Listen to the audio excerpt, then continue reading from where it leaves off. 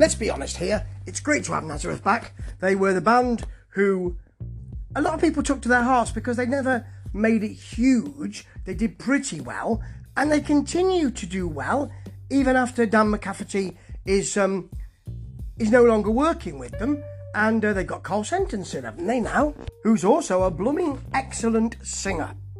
This is their new single. Well, new track, you know. We don't do singles anymore, really, do we? And video, it's Strange Days. Let's have a look at it. Person with emo mask, introducing a sort of dark and with pulsating light from the back as they play. This song sounds big. Drums are big, bass is big, chunky. But the vocal melody is very 80s rock. Very nice, good and accessible. Very good in that verse.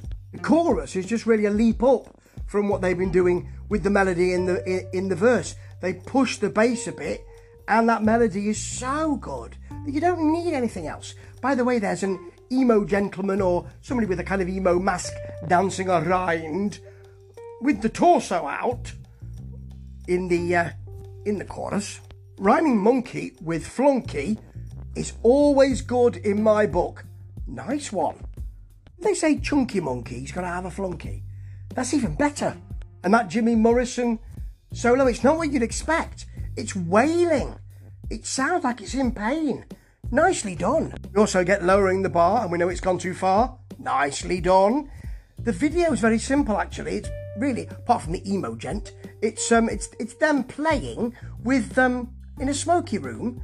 It's very dark, and you've got lights at the back.